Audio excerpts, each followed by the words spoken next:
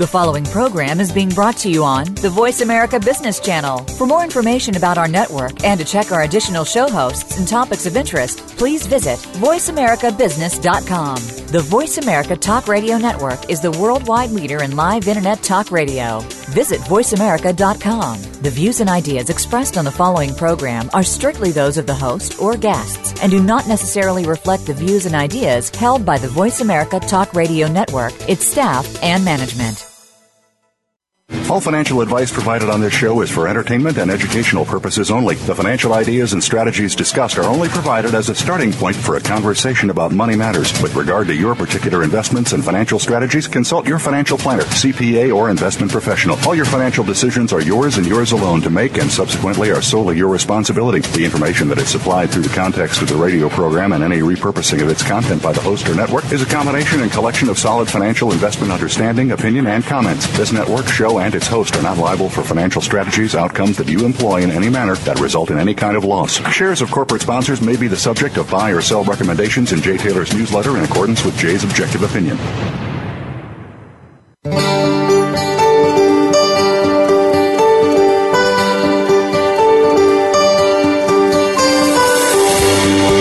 Welcome to Turning Hard Times into Good Times with your host, Jay Taylor. This hour will help investors fix issues and achieve personal gain. Now, here's your host, Jay Taylor. Welcome to Turning Hard Times into Good Times. I'm your host, Jay Taylor, and as I like to remind you each and every week, I'm also the author of a newsletter called Jay Taylor's Gold, Energy, and Tech Stocks, and my company, Taylor Hard Money Advisors, is in partnership with Chen Lin, who publishes What is Chen Buying, What is Chen Selling. You can learn more about both of those newsletters by going to miningstocks.com. I should also like to mention the best place to go to follow everything that I do, including the second hour of today's 2-hour show, is Jay Taylor Media. That's Jay Taylor Media.com. I want to thank each of you for listening to this show, making it the number one show on the Voice America Business Channel. Also want to thank our sponsors for making this show economically viable. Our sponsors are Nanostruck Technologies, Brazil Resources, and Metanor Resources. Next week, we will be hearing from lead scientists at Nanostruck Technologies about that company's wonderful water technology they're using to clean water in commercial quantities. It looks like a very, very promising company. The stock is selling at just around 10 cents a share. I think you're going to want to hear what they have to say next week when we talk to the lead scientist, Dr. Lee Wilson. I'll also be talking to Ron Perry on January 28th. He's with Metanor Resources. This is a company that is now producing 4,500 ounces of gold per month, and they are in commercial production. Stock is selling at about 14 or 15 cents. I think also worth looking at, and I think a very exciting potentially, especially as the gold market does seem to be getting a bid, and as gold shares seem to be performing quite well so far in the early days of this year. Well, I've titled today's show the Hyperinflation 2014, The End Game Begins. The title of today's show is taken from the latest view of economics of economist John Williams, who has been proclaiming the inevitability of hyperinflation in America given the mounting debt accumulated by the United States that simply cannot ever be repaid.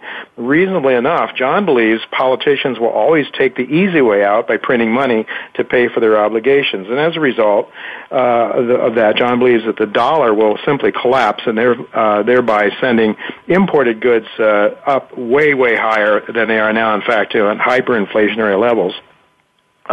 We'll be hearing from John Williams in just a few minutes after our first commercial break, and that would be for the balance of the first hour of today's show. Of course, not everyone agrees with John's views. Certainly, we promoted this show, and I immediately got emails from Bob Hoy and Mish Shedlack, both of who are on the deflation side. Mish simply wrote, quote, if they are preaching hyperinflation, they are in fantasy land, end of quote. And Bob Hoy wrote to me, he said, hyperinflation ain't going to happen. And he sent me some very interesting comments and reasons for him, for his views, which I will present to you at the end of the second hour of today's show. The whole argument as to how the economic pathology created by Keynesian economics will work out is really based on whether or not we have hyperinflation or a massive deflationary depression. And one thinks of the very heated confrontation between Ms. Shedlack and Peter Schiff. This is a very emotional issue for many people, but I would rather look at a reasoned response for the question of how this is going to resolve itself. And for that, we're very pleased to have with us in the second hour today Dr. Mark Thornton. He's an Austrian economist and former professor. He is also now with the Mises Institute. You will need to go to J. Taylor Media, that's J-A-Y Taylor Media, and click on the podcast button starting at 4 o'clock today to listen to the discussion with Dr. Thornton. I'm expecting Dr. Thornton may not come down on either side of that great question, the inflation-deflation question, because it's simply not the way Austrians usually think. They usually think in terms of it's very difficult to predict human action, and of course that's what the Keynesians try to do. They try to predict human action. But anyway, we're going to have to move on. I see we're just about out of time. Second hour then, Daniel McAdams will be joining me as well. Ron Paul Peace, Institute for Peace and Prosperity. So you'll want to tune in again to jtaylormedia.com for the second hour of today's show. We do have to go to break now, and when we come back, I'll be talking to John Williams, so don't go away. I'll be right back.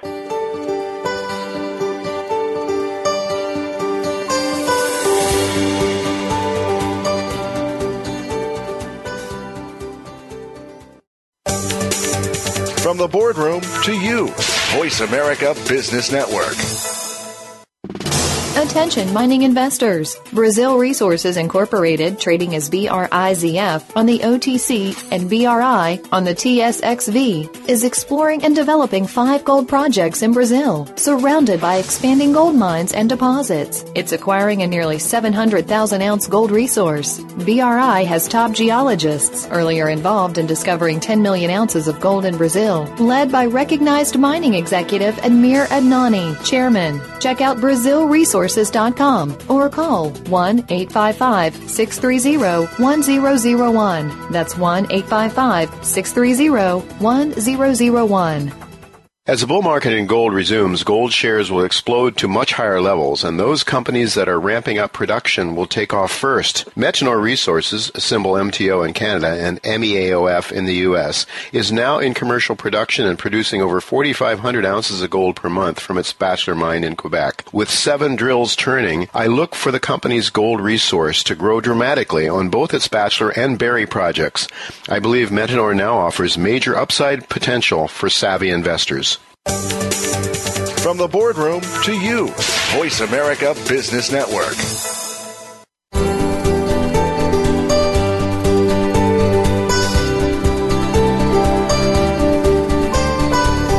You're listening to Turning Hard Times into Good Times with your host, Jay Taylor. If you have a question or comment about today's show, Jay would love to hear from you at 1-866-472-5790. That's 1-866-472-5790. You can also send an email to questionsfortaylor@gmail.com. That's questions, the number 4, Taylor@gmail.com.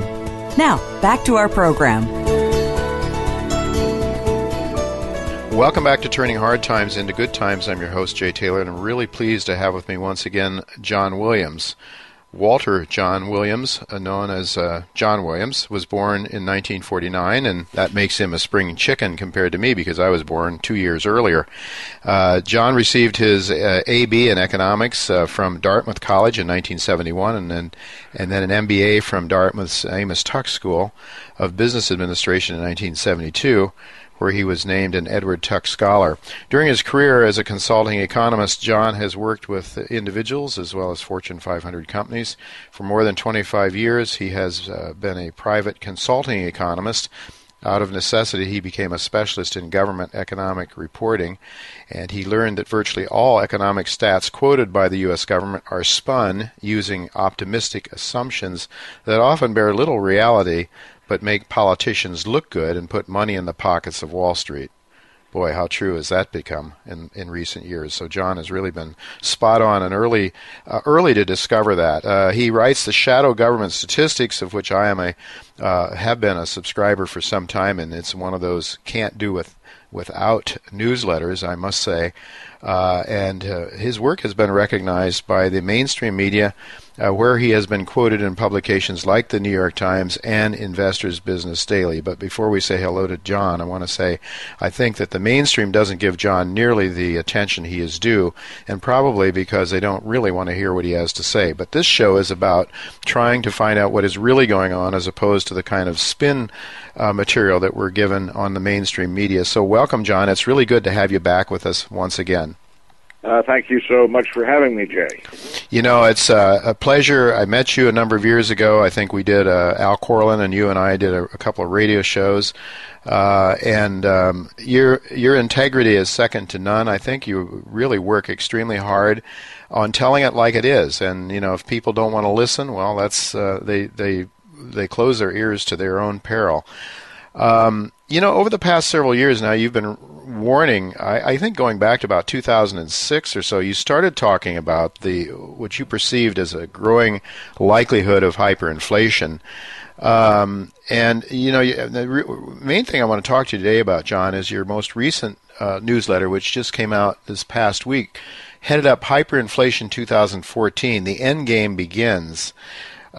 For the sake of listeners who may not have heard you before, and I think there's probably quite a few that didn't, can you define what you mean by hyperinflation? We had a very serious inflation that you and I lived through in the 1970s.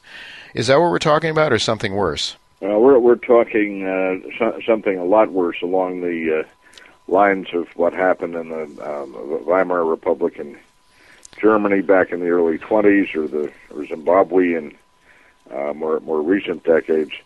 There are all sorts of definitions on hyperinflation, you know, as to the number of digits that you have. But I try to keep things relatively simple and the way most people can envision something. And I use a very crude definition personally. That is that when the largest note in circulating and for a currency before the hyperinflation.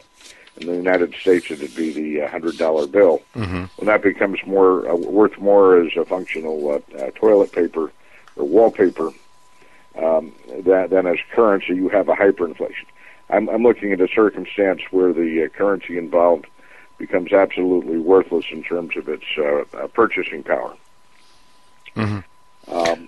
The circumstance here. I mean, many fiat currencies where you don't have the backing of hard assets such as gold behind them end up in this type of an environment.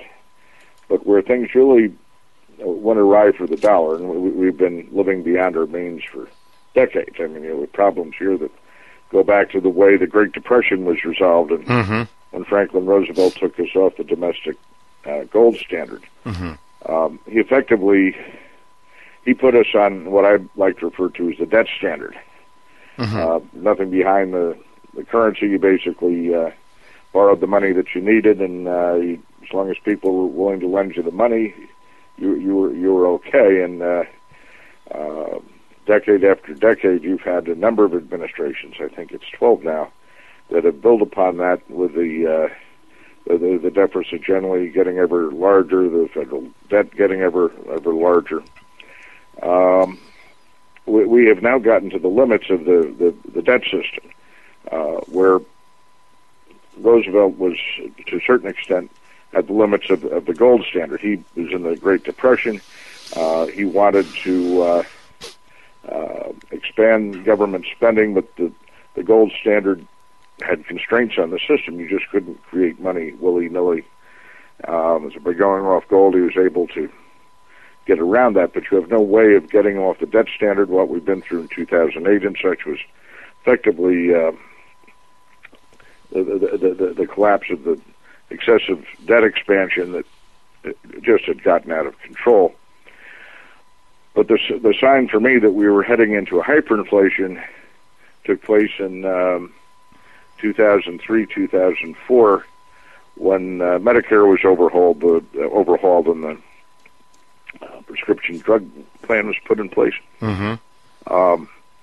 George Bush. Yes, George Bush. And this involves both sides of the aisle. I mean, this has been done with the blessing of both the Republicans and the Democrats over the decades. It's been a perk of office. you satisfy the political needs by spending money. And what happened, what you have to consider here, is that where you see the government's deficit reporting in this last year, it was somewhat under $700 billion. The year before, it had been $1.1 trillion. That's supposedly the net cash that is going out where it's not covered by receipts coming in. They actually are using some accounting gimmicks so that this last year was cash-based deficit was probably about $1 trillion. They did some funny things with dividends from Freddie Mac and Fannie Mae, where those institutions, because what they did is they capitalized their tax losses going forward. They could conceivably recover those, or they could recover taxes that had been paid, and then because that accounting gimmick put them into profit, they were able to declare a dividend. They paid cash to the government, which reduced the deficit, and enabled the government to skirt around the debt ceiling for a while. You have things like that have happened over time, but you get around a lot of that when you look at the government's financial statements based on generally accepted accounting principles. Same type of concept that's used by large corporations. Large corporations, among other things, have to account for their unfunded pension obligations, unfunded retiree health plans, and such. That's not the cash base. That's your accrual accounting. Right. And the government started doing this on and off back in the 70s. It became formal accounting in 2000. Comes out every year published by the Treasury, audited by the General Accounting Office. And in 2004, what they showed was that the total deficit for that year was beyond whatever had been on a cash basis, was $11 trillion higher. Wow. Trillion. Because of the unfunded liabilities that were taken on with the Medicare overhaul. That program was set up without funding. And at that time, the total gross federal debt was about the same order of magnitude. So in one fell swoop, the government doubled its obligations. And you allow for the one-time accounting gimmicks or changes to the system. What we're seeing is that the annual deficit right now is running in excess of $6 trillion per year. Now that's using accrual accounting as well that you're talking about now, John, as opposed to the cash accounting that the government reports on. That's correct. So that instead of the $600-odd billion of cash deficit shown in 2013, my best estimate is it was about $6.8 trillion in 2013 on a GAAP basis. Okay, John, let me just stop you for a second. If we're running a $6 trillion deficit, I mean, is that what you said, a $6 trillion deficit? Yes. How much are we taking in tax revenues on the other side of the? I mean, what is it tax? What is the revenue coming into the government now? That's net of the revenue. That's net of the revenue. But just to put it in perspective, how much would the revenue be? What does the government, more or less? I don't have a. But it would be a couple of trillion. I don't have a good number at the tip of my tongue. Okay. I mean, you're talking. A couple of $1 trillion. Yeah, that's what I was going to say. Probably a couple of trillion. Let me put it this way: if you wanted to bring that $6 trillion shortfall, that's 1 year. That's how much it's getting worse by each year. Aggregate. We take total obligations and gross federal debt. You're over $90 trillion now. So it's getting worse by $6 trillion a year. And what's included there? I mean, the shortfall in the funding of Social Security, Medicare, those unfunded liabilities are being valued here on a net present value basis. That means the stream of the cash flow going forward is discounted for the current value of money, it's the amount of money you need in hand today to cover the obligation in the future. If the government were to be solvent, we have about $75 trillion in unfunded liabilities, net present value. That's how much cash the government would have to set aside today to cover itself in the future. That's what it should be setting aside today to cover the future promises it's made to the voters of America. Should have it set aside. That amount, not, we'll do this 10 years from now. Yeah. That's what they need today to cover what they've already obligated to. It's impossible. Right. I mean, the GDP is around $16 trillion. The money supply is about the same order of magnitude. No way that could ever be done. Yeah. So looking at this, going back, when the Medicare system was taken over the hill, I started talking to people in the Bush administration, saying, "Hey, look, this is you're doing the system to hyperinflation." Mm-hmm. The response I got back was, "That's too far into the future to talk about." Yeah, yeah. And the problem is the future comes, and I find the older you get, the faster it comes, and we're there. Well, that is true, John. That is so true. You know, I have to ask you. You became very concerned when Bush put this program, this medical program, through prescription drugs and what have you. But now, of course, we've had Obamacare. How much worse does that make it worse? I'm assuming it makes it worse. Oh, yeah. So what do you see? We normally have the formal government accounting by this time of year, where we would for fiscal 2013, comes out in mid-December, but they've delayed it till the end of February. So I'm estimating this year we have hard numbers on 2012. They're having in 2012 they were having some problems agreeing on the costs there. The Obama administration was showing an improvement in the system, which I don't think anyone believed, including the government's the GAO. That's now the Government Accountability Office. Used to be the General Accounting Office. Mm-hmm. But they came up with an alternative to what the administration was putting on its numbers. It made a difference of I think it was about $13 trillion. You've probably seen a net deterioration tied to the system of that order of magnitude with Obamacare. Oh, you know, John, when you first started talking about hyperinflation, you were talking about it being further into the future. I think maybe 2018 or so, and now you've put this out this year, hyperinflation 2014. The end game begins. Why have you moved? What events? Was it 2008, 2009? Was it that problem that sort of caused you to accelerate your thinking in terms of when we're going to start seeing this hockey stick like increase in prices? Yes, that's you had a panic in 2008. The story was that the system was on the brink of collapse. They're talking near the banking system, the financial system, and these are the cautions coming out of the Federal Reserve, out of the government, and they were right. I mean, we shouldn't have gotten to that situation, but through an extraordinary level of miscalculation and malfeasance, we did get to the point that the system was literally on the brink of collapse. And for the Federal Reserve, for the federal government having the banking system fail simply was not an option. And as a result, they did all sorts of extraordinary things in terms of creating whatever money was needed, whatever guarantees were needed. They bailed out all sorts of institutions. They spent extraordinary amounts of money. They did whatever had to be done to keep the system from collapsing. Mm-hmm.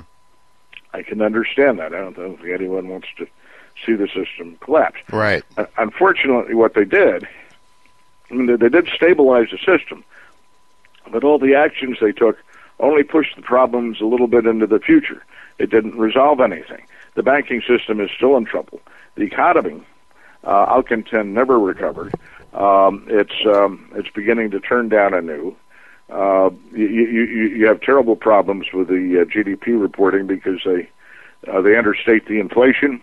It's used in in calculating the GDP, and if you understate inflation, you overstate the inflation-adjusted growth. If you look at the official pattern of what's happened with the GDP, the economy collapsed into 2009, but then it recovered in early 2011.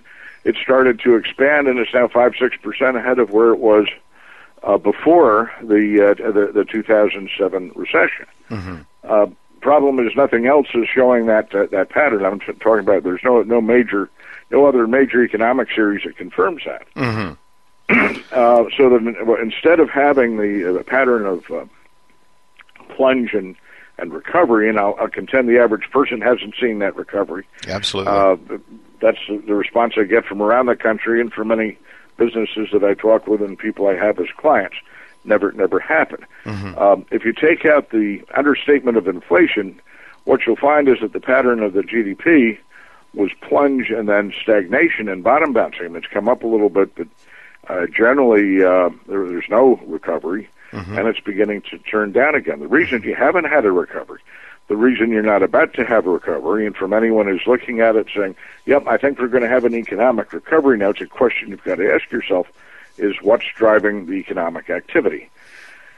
The United States, usually it's the consumer. The consumer accounts for, with housing, over 70% of the gross domestic product. The consumer is in a terrible liquidity bind right now. Yep. If you look at household income, median household income, adjusted for inflation, the levels today are the same that they were back in 1967 or late 1960s, early 1970s.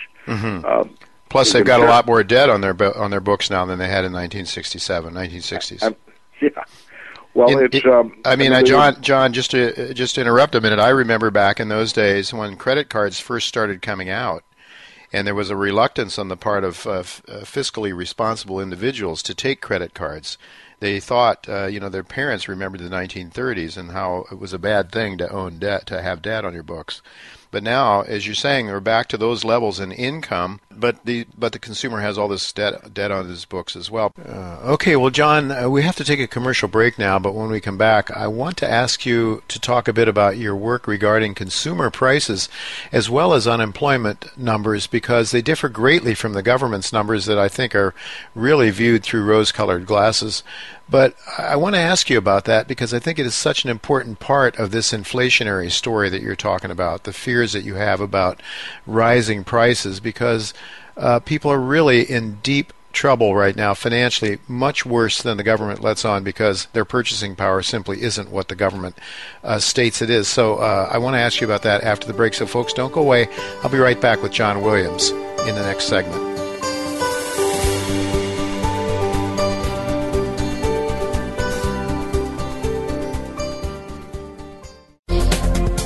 The business community's first choice in Internet Talk Radio. Voice America Business Network.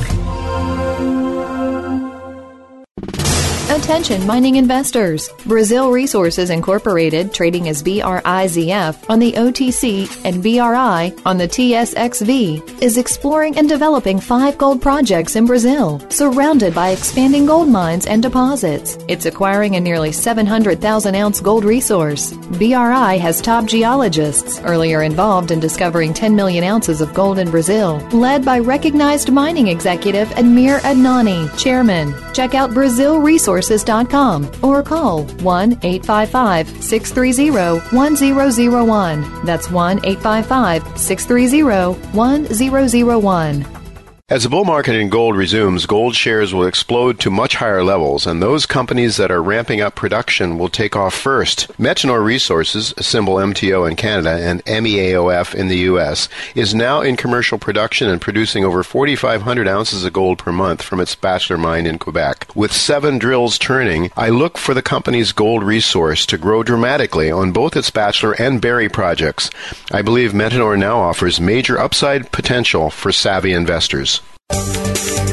From the boardroom to you, Voice America Business Network.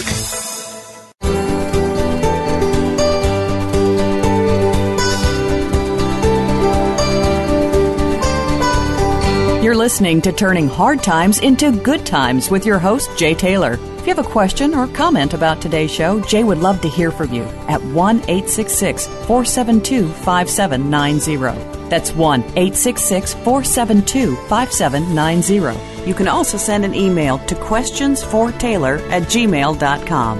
That's questions, the number 4, Taylor@gmail.com. Now, back to our program.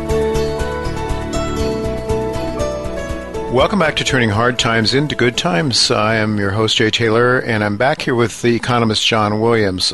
John, before we went to break, you had talked about the consumer and how he's lost a very considerable amount of purchasing power, such that the plight of the average American is much worse than the government suggests. I believe you said that the purchasing power of the consumer is now back to where it was in the late 60s, early 1970s. So, John, I want to ask you, for the benefit of those that don't listen, that are not that familiar with you, I follow your work all the time, and your inflation numbers, which make eminent sense to me as a person of a middle-class person. I see the cost of living going up, the cost of staying alive for me in food and shelter and health care and the like, going up dramatically more than the 1.7% or sub 2% that the government claims it is. What are your numbers suggesting now, the real cost of staying alive for, I guess the government used to look at a family of 4 or so, but I don't know how they measure it now. What is your sense of what it really costs for an average family to stay alive in America right now? Around 8-9%. Wow, and that compares and that's what the government's numbers would be showing had they not changed the way they calculate the consumer price index over the last 30 years. They've deliberately debased the inflation number so that it produces a lower estimate of inflation.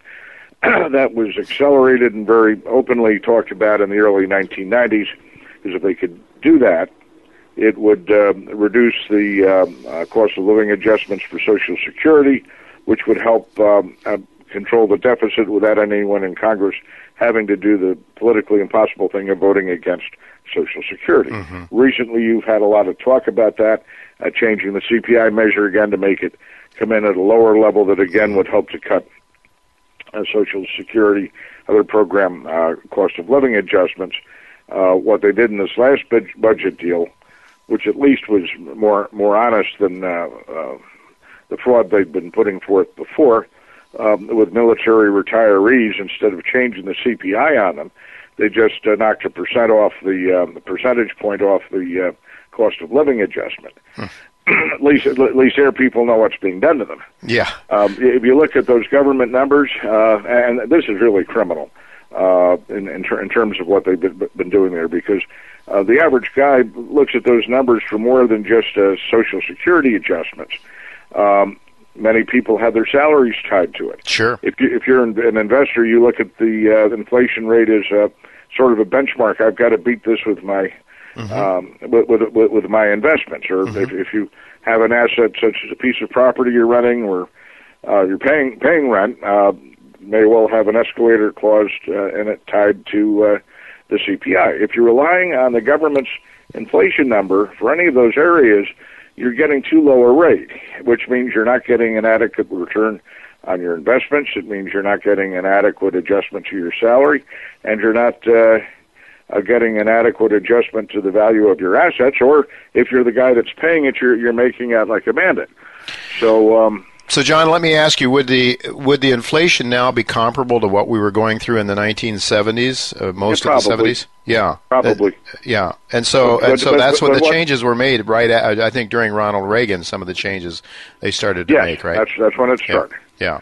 And it got exacerbated in the Clinton administration. Right. So now that's one part of the average person's demise and his financial well-being. The other part is unemployment, which you point out. If we counted the same way that we used to count during the 1930s, for example, what are your numbers suggesting? I mean, we do see the employment rate, the number of people employed, and that continues to fall very dramatically. But what would you see as unemployment now if we use the same yardstick as we used in the past? Well, the modern unemployment surveying actually started about 1940. So the estimates from the Great Depression were reconstructed. But the way I like to look at it very simply is if you went around the country and asked everyone whether or not he or she was unemployed, average person has a pretty good opinion on that. You'd get a rapid response. You'd get a pretty much of a full count, and you get a much higher unemployment rate than the government's reporting. And the government had measures like that in 1994, where they counted people they called as discouraged workers. Mm-hmm. These are people who had not looked for work in the last 4 weeks, but considered themselves unemployed, were ready and able to work, wanted a job. After 1994, when they redefined the series, they lopped off the better part of the discouraged workers because they hadn't looked for work in the last year. Mm-hmm. Other countries like Canada still count the full magnitude of the discouraged workers. Mm-hmm. The reason you've seen the headline unemployment drop, now about 7%, that's because of the definition. People are unemployed for a long time. They stop looking for work, but they're still unemployed. They fall out of the category where they've actively looked for work in the last 4 weeks. In order to be in that headline number, you have to look for work in the last 4 weeks. Once you go beyond that, you fall out of the official headline labor force number. So that's why you see the labor force shrinking, and that's why the headline unemployment's coming down. But if they have a broader measure called U6. The government puts out 6 measures. U3 is the headline number. U6 is their broadest measure, which includes the short-term discouraged workers, people who've been discouraged for less than a year. It also includes people who are working part-time for economic reasons because they can't get a full-time job, although they want a full-time job.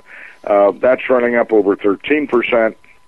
But again, after a year, if they've been discouraged, they just disappear from the government's accounting. Wow. I estimate the long-term discouraged workers, and based on that, you're seeing unemployment up around 23%. And I put out a number like that, and people say, "Oh my goodness, that's pretty close to the 25%." I remember was cited for the Great Depression. Right. Well, that's accurate in terms of that's a popularly published number on the Great Depression. But what you have to keep in mind is that when that was estimated, somewhat over 20% of the population lived and worked on farms. Mm-hmm. Today, that's less than 2%. Yeah. And again, back in the Great Depression, you'd go and live with Aunt Mabel on her farm and help there, and you were counted as employed, but you survived. Now you're in the agricultural area is less than 2%. Yep. If you look at the non-farm unemployment rate in the Great Depression, that got up to about 35%. Mm-hmm. And I think that's really the comparable number for what I'm estimating here. So we're shy of that. We're as bad as we have been in the post-World War II era and the post-Great Depression era. Okay. But we're not quite to the Great Depression levels yet. Okay, John. I think we're going to get there. Okay, John. Well, I want to get back on this topic of hyperinflation. One of the problems that I have with the argument is that with such mass poverty, I think growing the decline of the middle class, his purchasing power, his impoverishment, that where does the demand come from? And I know that your main thesis is that we're going to see a dollar collapse and that there will be a loss of confidence in the dollar. And I can see where that would happen because, as you point out, we are, in fact, already an insolvent nation. So at some point in time, people are going to say, well, all of this dollar printing, we don't want those things anymore. Indeed, I think there's signs already that the Chinese and others are saying we're getting tired of your currency. Chinese seem to be moving more towards gold. They're importing huge amounts of gold. All of that is happening, so I could see how the dollar could lose its luster, how the dollar could really be shunned by the rest of the world. But now I pick up a newsletter from A. Gary Shilling, well-known economist. I'm sure you know of him, or if you don't know him personally, sure. He's been on this show, and he's predicting a continued strong dollar this year. Shilling certainly knows I don't know if he sees the world exactly like you do with respect to your numbers. Maybe he doesn't. Maybe that's the problem. But how can some people like Schilling see a strong dollar or a relatively stable dollar going forward this year when you think basically it's a foregone conclusion the dollar is going to be trashed? Well, it depends on again at the things that you are assessing in the formula here. First, in terms of the hyperinflation per se. I'm not looking at an inflation here that's driven by strong economic demand. Okay. That's a happier type of inflation. You have Absolutely. a strong economy. Yep. Prices are booming because demand's strong. Demand's outstripping supply. Production's increasing. Jobs are increasing. That's the happy type of inflation. That's one you'd rather live with than one we're seeing here. More like what we had in the 1970s to an extent. Yes, well, indeed. And in fact, most of the bad recessions we've had have generally been inflationary recessions tied to high oil prices of all things, and that's an issue here. What the Fed has been trying to do has been to debase the dollar. If you go back to 2008, and this is where this crisis brought in the outlook into the current period from the end of the decade, the Fed was looking to debase the dollar to prevent a great deflation, like you had in the 30s. To have a 1930s style deflation, you need to have a collapse of the banking system where people lose their deposits. That's what happened in the 1930s. Money supply imploded by a third. You had inflation was down by a third. The economy is down by a third. Terrible times. But we don't have a circumstance here where the money supply is going to implode. Instead, when you look at the money supply, and the Fed's been pumping a lot of money into the system, into the monetary base, but that's not flowed through to the money supply because the banks haven't been lending it. On the other hand, you've had a lot of money that's been getting out of the country, and you have an overhang now against the money supply of about $16 trillion of cash or near cash instruments. That's the same order of magnitude as the broadest measure of the money supply, M3, at least as I continue to track it.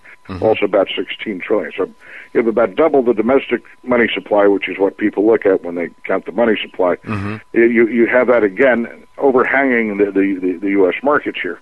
You have a massive decline in the dollar. You're going to have problems with the value of the dollar domestically because the Fed's going to have to respond to this. What's driving the dollar?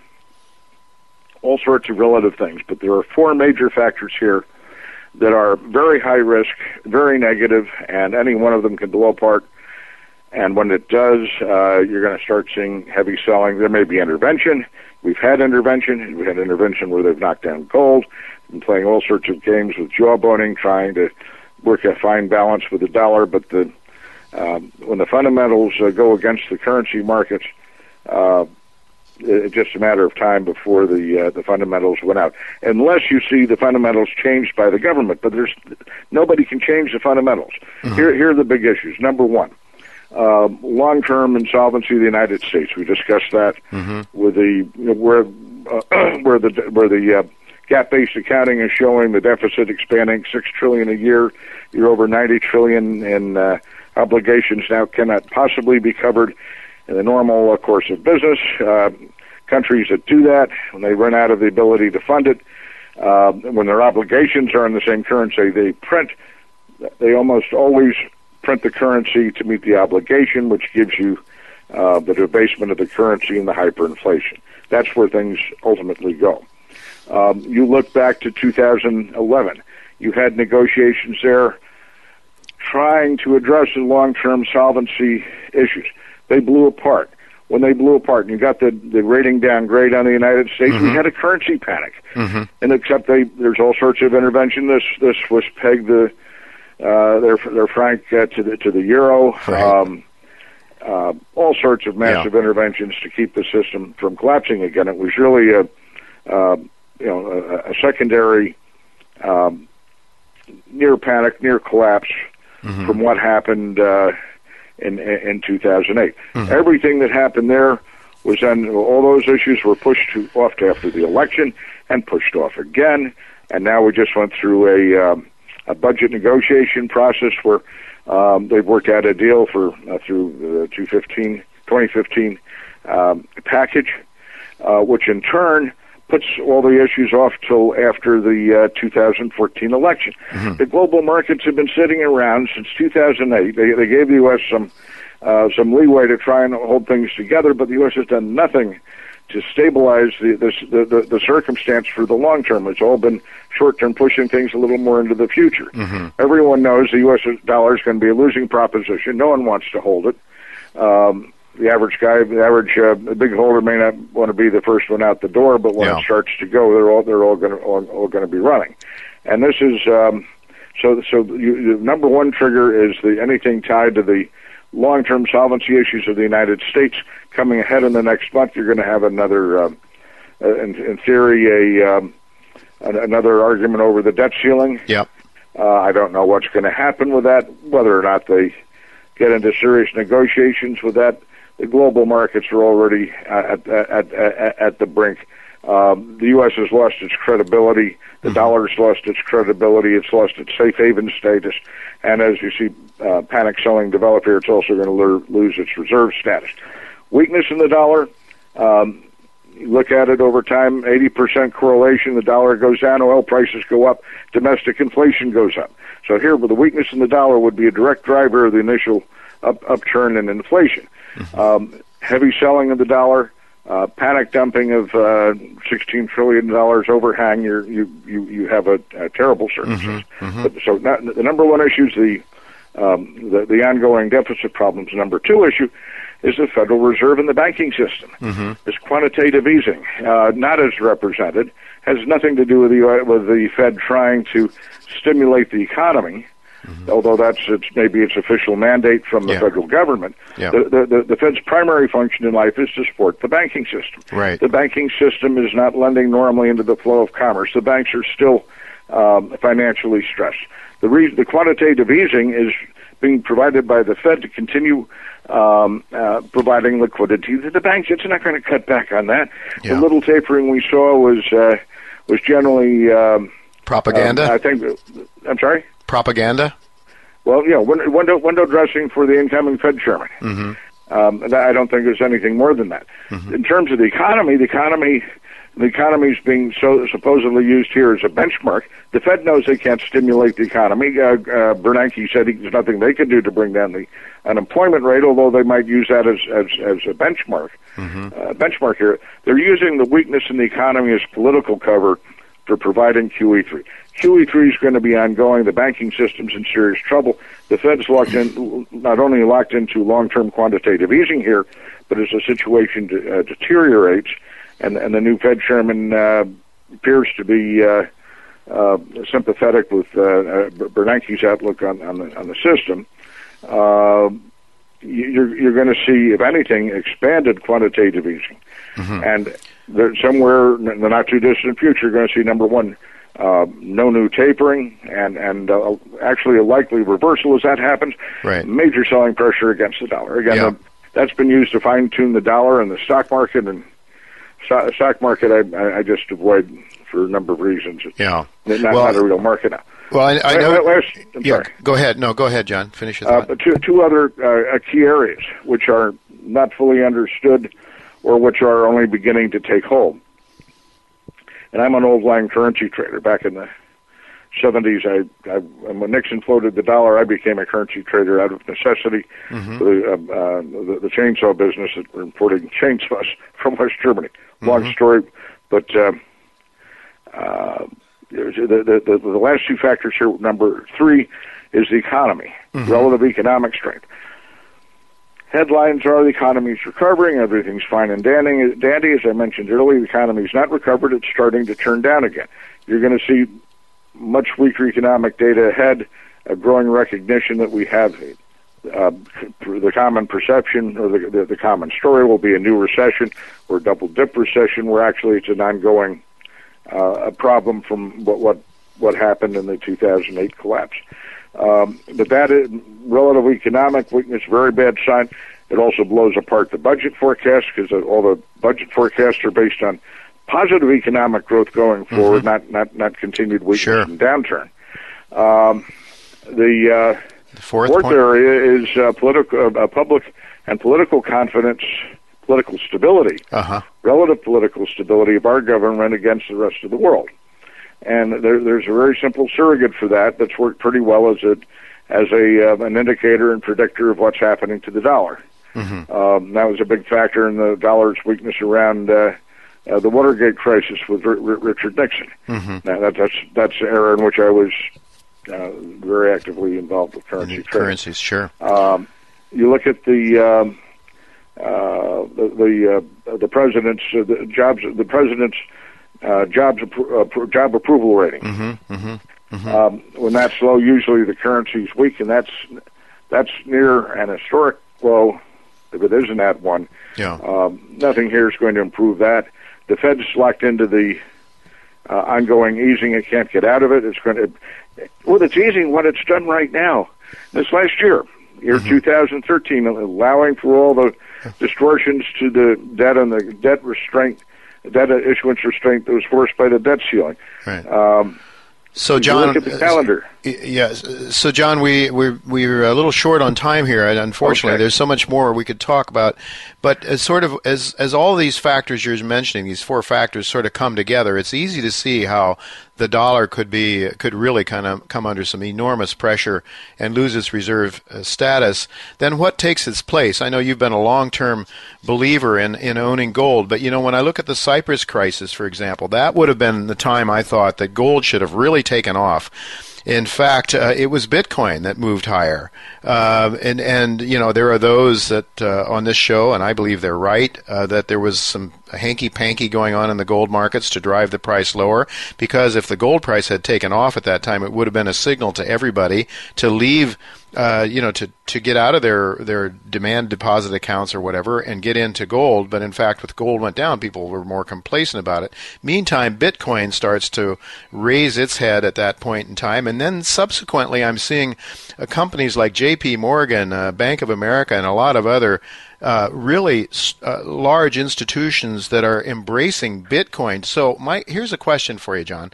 I agree with you that gold is a place to be, but could the government have something else in mind so that they can perhaps control our every move, our behavior, and know exactly what we spend, and make sure that they get every last pound of flesh possible from citizens? Might they be looking to instead of go back to some sort of an honest gold-backed system, to some sort of an electronic, some sort of a digital monetary system, which we have the technology to do now? Do you think that might be a possibility? There's not much that I'd put beyond a government in this kind of distress. But there are a couple of things you have to keep in mind. Even with a gold standard, and I'm not necessarily predicting a gold standard or advocating one. I'm just predicting gold. What I'm looking at is gold as a preservation, a store of wealth to get through the crisis. The crisis here will occur as long as the system is unstable, as long as the fiscal imbalance is so extreme in the U.S. If you were on a gold standard and still had that fiscal extreme imbalance, you'd be the dollar would be consistently and continually devalued against gold in order to balance the system. You have to bring this balance, the system, and the balance to have the currency system work. Once you lose the confidence, which is what we're on the brink of, it doesn't make any difference how it's structured if you haven't put the basic system in balance. If the basic system's in balance, you don't need a gold standard. The dollar would work. It's worked for a long time. So unless they address the problems, it doesn't make much difference. From the standpoint of the individual, this is the circumstance here is one where whatever you're using to buy goods and services with will tend to be depreciated very sharply in the, I believe, number one, in the year ahead, and certainly over time until the system again is restructured. But again, the system has to be brought into basic economic and fiscal balance. The gold over time is the best store of wealth that preserves the purchasing power of the dollars put into it. And gold got knocked all over the place. Indeed, there's been hanky-panky. Yeah. Very clearly you can see the hanky-panky that's been taking place here. And the people who are behind it are the ones who very much dislike gold because it shows they're not doing their job. And that's the Federal Reserve and the federal government. If they were doing their jobs, if they had the system in balance, if they had a reasonable monetary policy, they wouldn't have to worry about gold. Gold signals the problems. It's a thin enough market. These guys can go in and knock it all over the place if they want to. You have a group whose sole purpose is to supposedly prevent unusual, unstable markets. This is the President's Working Group on the Markets. Plunge Protection Team. Greenspan indicated they had at different times been in the oil markets, the gold markets, the bond market, the currency markets, the stock market, to keep the markets orderly. If they view gold as a danger, they'll do whatever they have to do to intervene with gold. Again, intervention only works so long as you don't have a fundamental panic or a strong fundamental movement pushing things. Yeah. You get panic decline in the dollar, the gold will go higher. Well, John, I think what you're saying rings true to me to a very, very great extent, almost completely, if not completely. I want to thank you very much for sharing your ideas with our listeners. Again, we could go on and on, no doubt about that, but I should tell people that rather than let John give you free information, I think it would also be only fair to pay him for his hard work because he does an extremely good job. I'm a regular subscriber, have been for years, and you should go to shadowstats.com. That's shadowstats.com to learn more about John's work and also to sign up for his letter. It's a very reasonably priced letter if you care to know what's really going on with the government numbers as opposed to the phony stuff that we hear from the Bureau of Labor Statistics and other government organizations as well as Wall Street. I think shadowstats.com shines the light on these rascals, and that's really what gold does, why they hate gold. They want to get rid of gold because I look at gold as sort of like the floodlight coming on an intruder or somebody's breaking into a house in the middle of the night. These guys hate the truth, and John Williams provides truthful information through his hard work, his hard, diligent, honest work. And John, I want to thank you very much for being with us once again, and all the best to you. And let's keep safe in this difficult year, because one of the things that I worry about is that when economic times become extremely difficult, there may be our safety and our happiness could be at stake. So I wish you all the best, you and your family, as we enter 2014, and thank you very much again for coming on our show. Well, again, Jay, thank you for having me, and again, all the kind wishes to you and your family and your listeners. Thank you very much, John. Well, folks, don't go away. Coming up next at jtaylormedia.com will be Dr. Mark Thornton. He's an Austrian economist with the Mises Institute. I want to ask Dr. Thornton about John Williams' hyperinflationary views. I want to get his take on that, as well as some of the deflationary theories that are out there, like that of Robert Prechter, Ian Gordon, and A. Gary Schilling. So go to J. Taylor Media to listen to Dr. Thornton, what he has to say about that topic, as well as Daniel McAdams of the Ron Paul Institute for Peace and Prosperity. He'll be with us later in the next hour to talk about current geopolitical events.